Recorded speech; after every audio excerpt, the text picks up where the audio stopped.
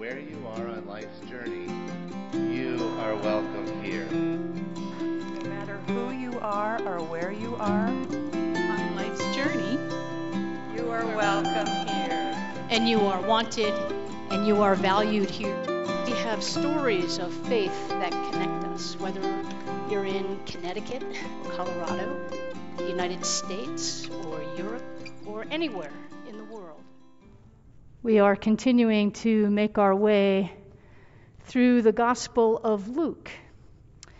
And that's not to say that we're reading every story and every chapter and verse. So because of that, I want to share with you what happens before this morning's reading. It's an indication in the 9th chapter of Luke that not everything always went smoothly when Jesus and the disciples were on the road. And this particular incident, Luke 9, verse 51, speaks about a time when Jesus' disciples were traveling through Samaria, and they stopped at a Samaritan village, and the people there were said to not receive Jesus, which meant that they weren't buying into his message and his mission. And in response to that, the disciples say, Lord, do you want us to command fire to come down from heaven and consume them? In other words, should we just smite them and obliterate them somehow for not receiving you? And Jesus doesn't fall for that. He says no. He rebukes them, actually. It's not the only time that the disciples are rebuked for somehow trying to throw him off course, if you will. And so I want you to keep that in mind. Keep in mind that experience at the Samaritan village when you hear this story that for many of you will be familiar. Just then, a lawyer stood up to test Jesus. Teacher, he said, what must I do to inherit eternal life? He said to him, what is written in the law? What do you read there? He answered, you shall love the Lord your God with all your heart, with all your soul, and with all your strength, and with all your mind, and your neighbor as yourself. And Jesus said to him, you have given the right answer. Do this, and you will live. But wanting to justify himself, he asked Jesus, and who is my neighbor? Jesus replied with this story. A man was going down from Jerusalem to Jericho and fell into the hands of robbers, who stripped him, beat him, and went away, leaving him half dead. Now by chance, a priest was going down that road, and when the priest saw him, he passed by on the other side. So likewise a Levite, when he came to the place and saw him, he passed on the other side. But a Samaritan, while traveling, came near him, and when he saw him, he was moved with pity. He went to him and bandaged his wounds, having poured oil and wine on them. Then he put him on his own animal, brought him to an inn, and took care of him. The next day, he took out 2 denarii and gave them to the innkeeper and said, take care of him. When I come back, I will repay you whatever more you spend. Now, which of these 3 do you think was a neighbor to the man who fell into the hands of robbers? And the lawyer said, the one who showed him mercy. Jesus said to him, go and do likewise.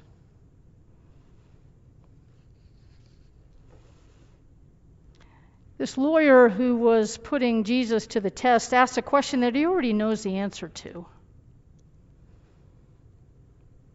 He wants to inherit eternal life, wants to receive eternal life. It's worth noting that eternal life is not a noun. It's not a thing that you can hold on to or a destination. It's a verb. It's a way of life. It's a way of loving. Loving God, loving neighbor. So the lawyer, maybe like some of us, wants to know, well then, who's my neighbor? Let's narrow this down. How many block circumference do I have to go from where I live? Define it for me.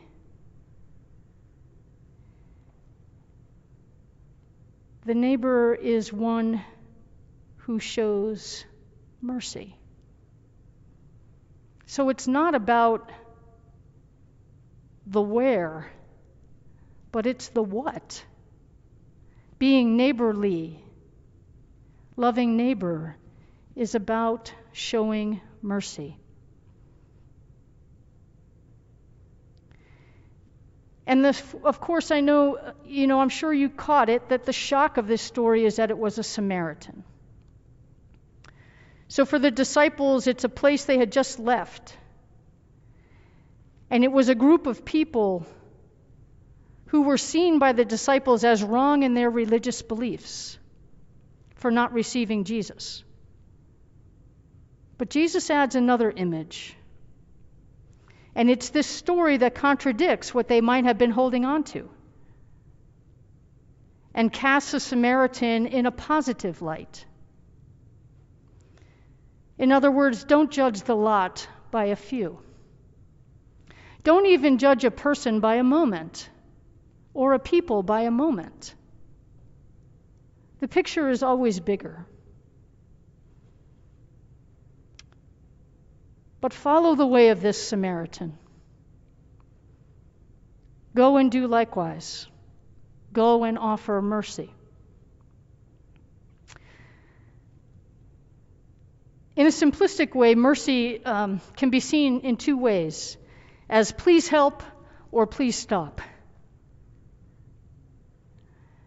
It reminds me of a time when my brothers and I used to play this game, and who knows how this came to be, but it was a way of seeing how many punches in the arm you could endure consecutively. I mean, seriously, who makes this up? Except for brothers. And the only way out is to say uncle. That's a code word for mercy. And as a matter of distinction, let's take a look at compassion and mercy just for a brief moment. Compassion is a felt experience, an understanding from the inside. I feel for you. Like, wow, that must have really hurt when your brother was hitting you in the arm, especially with his class ring that he was so proud of. So that's compassion. But mercy would step in and say, stop. Stop doing that. Stop harming her. I know it's play, but it's not funny. So mercy takes action. Mercy takes action and is either adds an action into something or tries to stop something from continuing. Think of it like precipitation on a parched land. The rain fell and offered mercy to a dry land. Or the seemingly relentless cold or winter storms, like, Lord, have mercy, when is this going to stop? There are signs of mercy in our communities. One of them is a rainbow flag. I know when the rainbow flag was first put on our sign, people said, is that really necessary? Do we really have to publicize this? And I have to tell you that it is a sign of mercy to the GLBTQ community. It's a sign that says, you can come here and not have to worry about being harmed. The Black Lives Matter signs and Black Lives Matter banners are a similar sign of mercy. They say to the black community, we see you, we value you, your life matters. We understand the history of a country where your life was seen as less than, where your humanity was misused. The city of Longmont expresses mercy when important notices are sent out in English and in Spanish. This was something that was learned during the time of the flood, because in the time of the flood, the Spanish notices were slow to come out. They were not immediate, and they were a little slow in the time of COVID, but now they seem to be consistent. Keeping in mind that a significant portion of this community here in Longmont has Spanish as a first and only language. Communicating important things in that language is an act of mercy. Brian Stevenson, who wrote the book Just Mercy, an attorney who wasn't testing Jesus in this book, but who was testing many of us who read it in a good way, says this: when you experience mercy, you learn things that are hard to learn otherwise. You see things you can't otherwise see. You hear things you can't otherwise hear. You begin to recognize the humanity that resides in each of us. And I would say not just the humanity that lies within each of us, which is critical, also the life in all of creation. Consider a pollinator garden as a sign of mercy. When have you experienced mercy?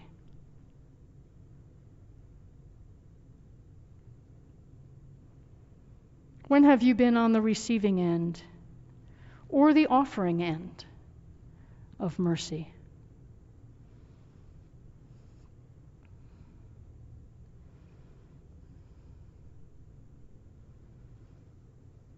This morning's story includes the detail that it was a dangerous road that the man who fell into the hands of robbers was traveling.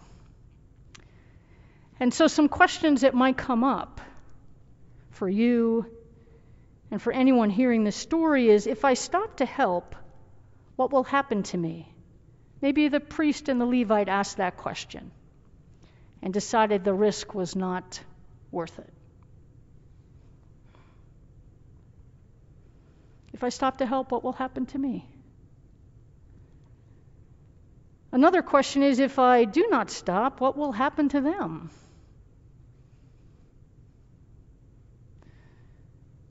I wonder if that's what persuaded the Samaritan to offer help. The rainbow flag on our sign did come at a cost here. It wasn't a dangerous road, but it sure was risky, wasn't it? Not an easy conversation or process. And a significant number of people left the church community.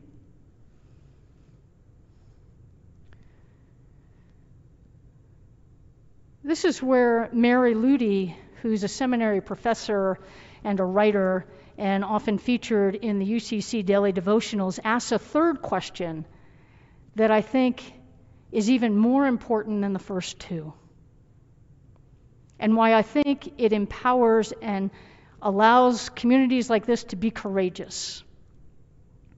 Her question is, if I do not stop to help, what will I become?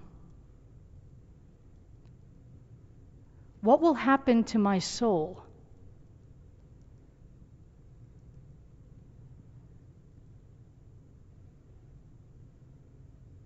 A very simple definition of mercy is, I'm not okay until you're okay. And this is not an unhealthy codependency or fusion kind of statement. This is an acknowledgement of our interdependency. We are in this world together, and we rely on each other, regardless of how many barriers we construct or try to maintain.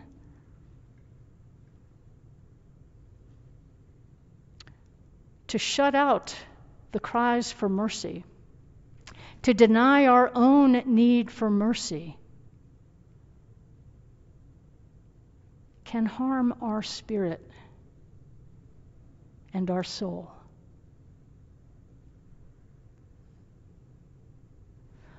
Are there times when you have withheld mercy?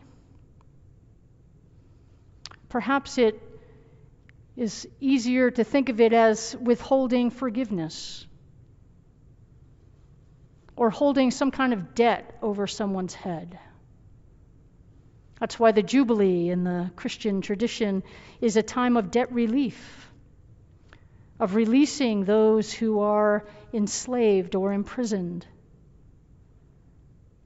It's a way of loving that offers freedom. I'm not holding anything over you or holding any love from you.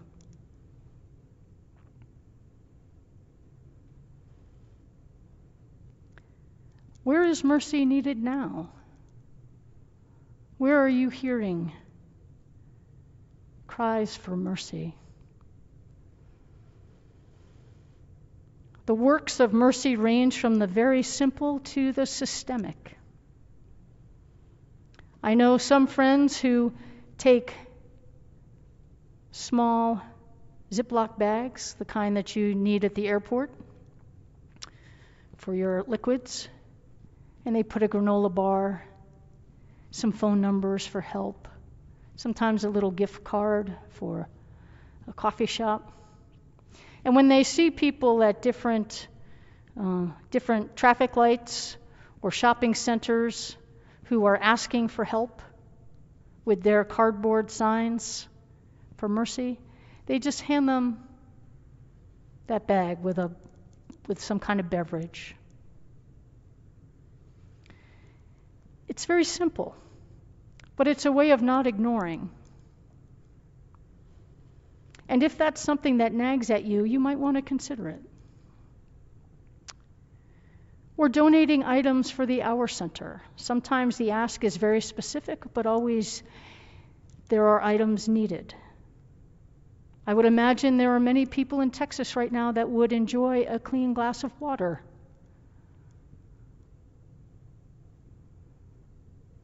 There are birdhouses that are popping up all over our campus, being left at the door, being dropped off. A place for the birds to find a home. Delivering Meals on Wheels. Bringing meals to those who are not able to get out and those who cannot support themselves by cooking. I saw on Facebook this morning a friend who posted about her mother.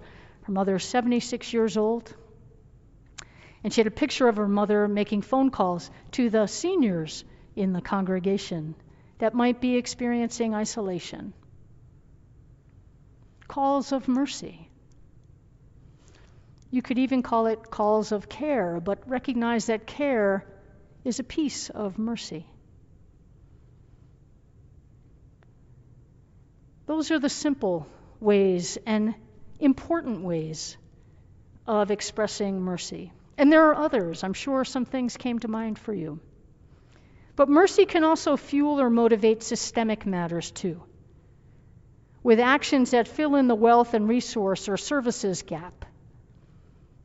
The Poor People's Campaign is using their resources and their people power to really try and move forward health care for all and living wages so that people who are working full-time or more can afford housing and food and transportation. Reparations is another one of those systemic matters. And I recently read about a church in Kensington, California, Arlington Community Church, who started a Black home ownership reparations fund to try and fill in the gap of Black wealth that was impacted by redlining. I mean, there were systems in place that did not allow people of color to own homes or to own homes of value. And so they started this fund, and what that fund does through the local town, it would be the equivalent of the community foundation here in Longmont, is they give money, a zero-free loan for a down payment. And it only has to be repaid upon the sale or refinancing of the house. So it helps to build home ownership for people of color. Habitat for Humanity, right here in this area, is trying to intentionally cultivate relationships with communities of color for the same reason, to help build home ownership. And it's not that owning a home is the end-all and be-all, but it does. Sometimes as a homeowner, I feel like home ownership is overrated, but it's not. That's just a statement of privilege that says that it comes with a lot of responsibility and things that need to be tended to. But home ownership builds wealth for a family. And many other things. Our own finance committee opted in to a Colorado co-purchasing coalition that the entire goal is to support communities that are owned by Black, Indigenous, and people of color, to again fill in the wealth gap. The unfair advantages that were given to some are now trying to be shown to others, to advantage, to try to fill in that gap. I mean, we're a community that has remarkable resources. Allow your imagination to think of something, and we can fund it.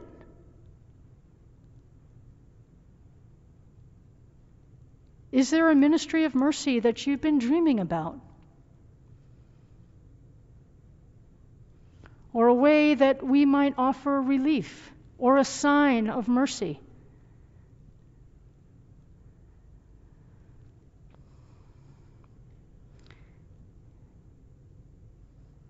I'm guessing you've heard and maybe even seen photos connected to the Perseverance rover that landed on Mars this week. Yes? Yeah. It's pretty exciting. I mean, it's remarkable, actually. Stunning. And that rover is very well named, because it didn't happen coincidentally, but rather through a deliberate, well-funded, and well-orchestrated effort and persistence and perseverance, right? The same can be true for mercy and the works of mercy. The works of mercy are either a priority or they are not. And for a church community, the priority is not optional. Not everybody can be a scientist, but everyone can engage in works of mercy. It's the way of eternal life. Eternal life being the things that last. So how will mercy come to life through each of us and this community? We know historically how it has. But how will it again?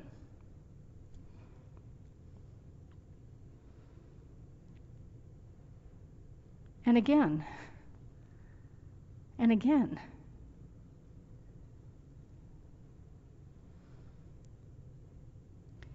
I invite you to be attentive as you walk down the roads, the metaphorical or literal roads of your life, to be attentive to what nudges you,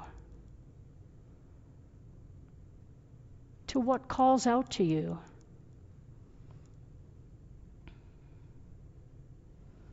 Perhaps you're being called to a work of mercy. Or perhaps you're the one that is calling for mercy.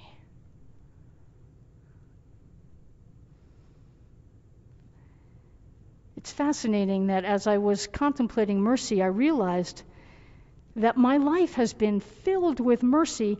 And the funny part is that I even worked for the Sisters of Mercy at a high school in New Jersey.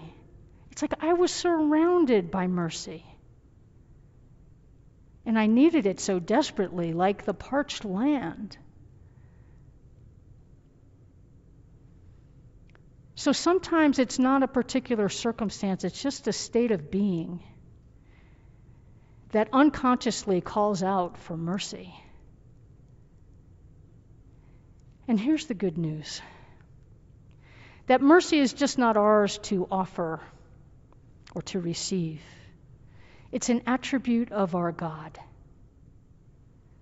And the God that created us and sustains us greets us with a loving embrace of mercy.